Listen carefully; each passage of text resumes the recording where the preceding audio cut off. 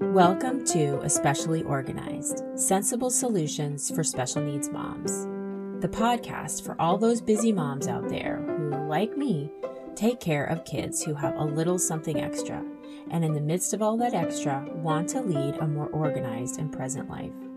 Whether your child has medical complexities, an intellectual disability, or neurodiversity, I am here for you.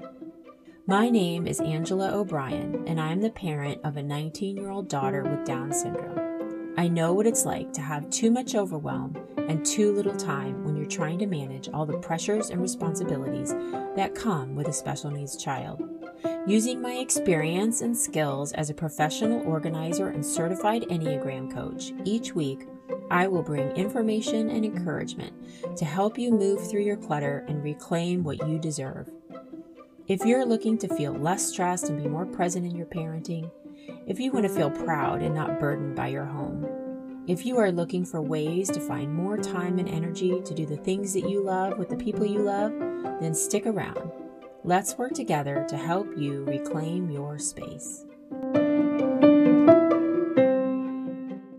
Welcome back to the show.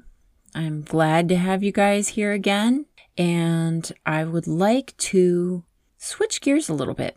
In the last 2 episodes, we've tried to tackle some physical things that you can do to help you and your family get more organized. This week, however, I want to take a turn and I want to talk about the why behind really probably the most common principle of organizing, and that is decluttering. I want to talk about why decluttering is so hard, but it's so beneficial for us moms and also for our kids. So let's dive right in. Decluttering. The exact definition of decluttering is removing clutter or unnecessary items from the home. I really do believe that decluttering is truly the first step in living an organized life. And it sounds pretty easy. For a few people, at certain times, it can be. For some of you, doing the 5-minute experiment from episode 1 wasn't too bad. It can be easy if given the right incentive and done at the right time. But for many of us, living real, sometimes hectic or even chaotic lives, caring for others who have special needs, it can feel downright impossible. There are many reasons why decluttering is hard. First of all, we know that decluttering takes time. And yes, it takes usually more than the 5 minutes that we discussed in my first episode. Decluttering can also take a lot of decision making to figure out what to declutter, how much. And then once you've decluttered the items, you now have to figure out where all those items are going to go. Will you try to sell them, donate them to a charity, figure out if they can be recycled or throw them in the trash? Those are a lot of decisions to make. And then you have even more decisions after that. Where will you donate your items? How will you get there? How long will they sit in your car before you finally drop them off at the donation site? I would love to meet someone who has never driven around with donations in their car for at least a day, because I am so guilty of that myself. How will you find someone to buy your items if you want to sell them, and for how much? It can seem like so much that you don't even want to go there. So that's a lot of decision fatigue that can happen. And then there are the thoughts and feelings we have to work through while decluttering. These can be hard to navigate sometimes, especially if you're trying to declutter items that remind you of loved ones or old memories. And you know you should move it from your home, but the feelings that these items bring up, they just can take you down the wrong path. For example, let's just talk about guilt for a second. I have had a couple special needs moms tell me that having a child that's developmentally delayed, or at least not developing neurotypically, they struggle with guilt or hopeful or wishful thinking when deciding what to declutter. For instance, having a 9-year-old that hasn't quite learned to read, but mom wants to keep the alphabet blocks meant for a preschooler because those could still help him learn his sounds, even though he hasn't shown interest in those blocks since he was 4. Scenarios like that can be tough to work through, and as well as the feelings that they produce.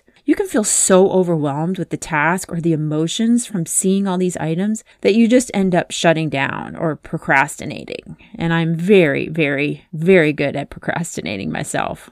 I'm guessing none of this is a surprise to you if you're listening, because all of us have experienced these thoughts and feelings at one time or another. So if you find yourself resisting the process of decluttering, it might be helpful to understand the underlying reasons why. Is it because you think you need a big chunk of time to declutter and you only ever find yourself with 15 minutes to spare?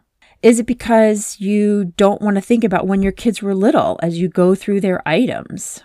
Is it because you're tired after a long day of caring for your family and you know that decision fatigue will set in after just 10 minutes? These are all valid reasons, and I want you to give yourself some grace around this. Acknowledge that decluttering is hard, and that is okay. You may not be up for the task all the time because you've prioritized your kids, your work, your family, whatever else there is going on, and you just aren't there yet.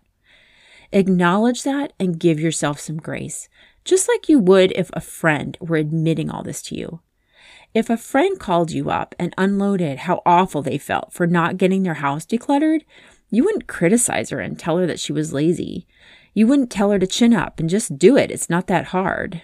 You'd listen to why, and you'd remind her how great she is at taking care of her daughter's constant doctor's appointments, or how awesome she is to volunteer at her child's school, or what a boss she is at the office because she gets things done there. We need to treat our own selves like we would treat our friends. So acknowledge that this is hard and give yourself some grace. Now, we all know how hard decluttering our home can be, but I want to switch gears for a moment and discuss some of the benefits of decluttering our home.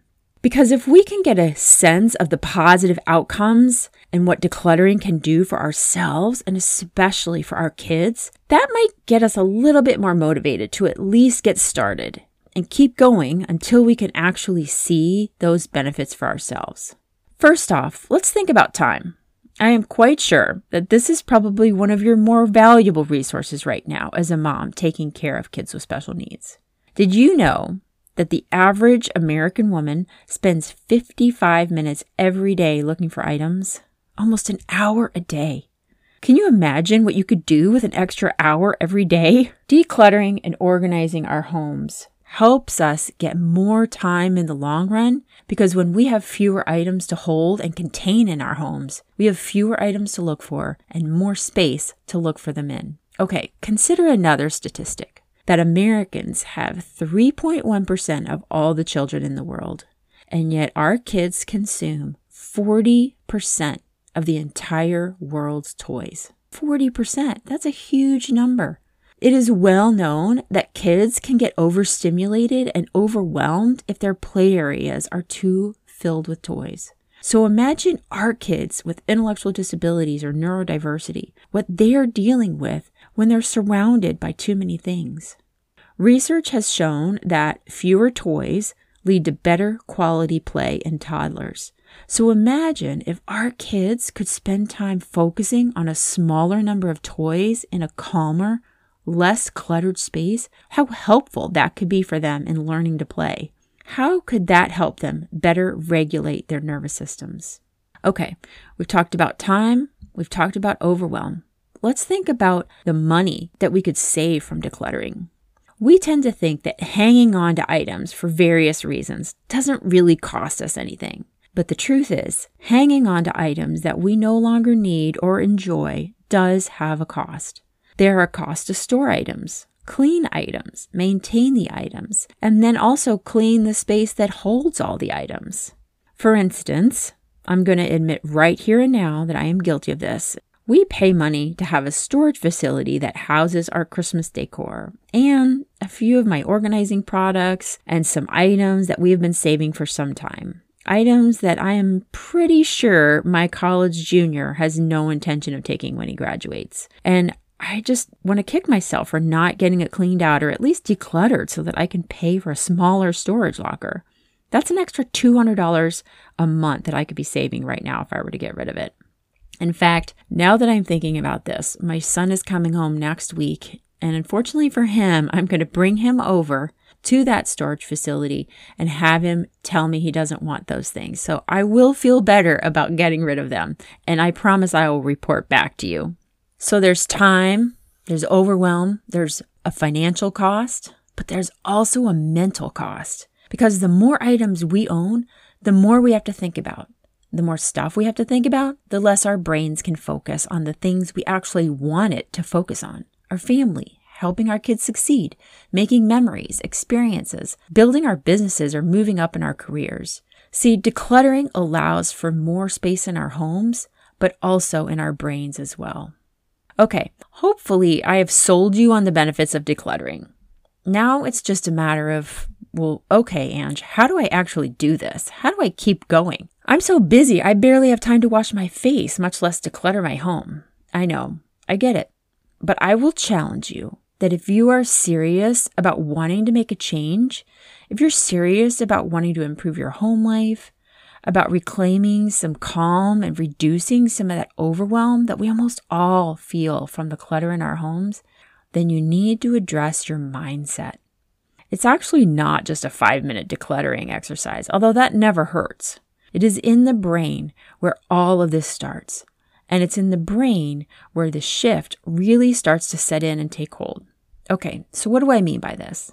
Let's say that your current thought is, for instance, I'm so busy, I just don't have time to declutter.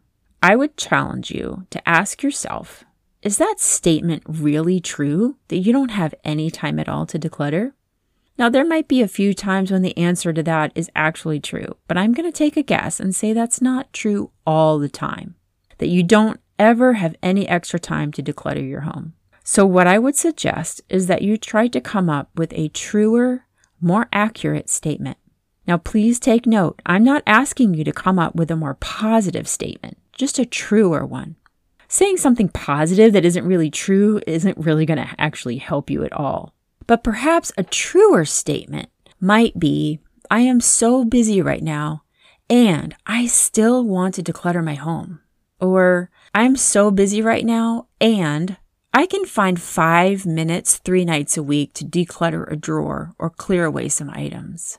Or perhaps, I am so busy right now, and I can at least go through and declutter my purse while I'm sitting in the car waiting for my child to get out of therapy. Do you see what I did there?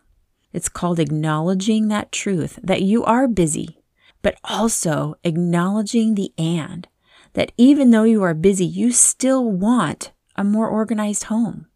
Another example might be something like, I love my child so much, so I have to let him have as many toys as I can afford to get for him.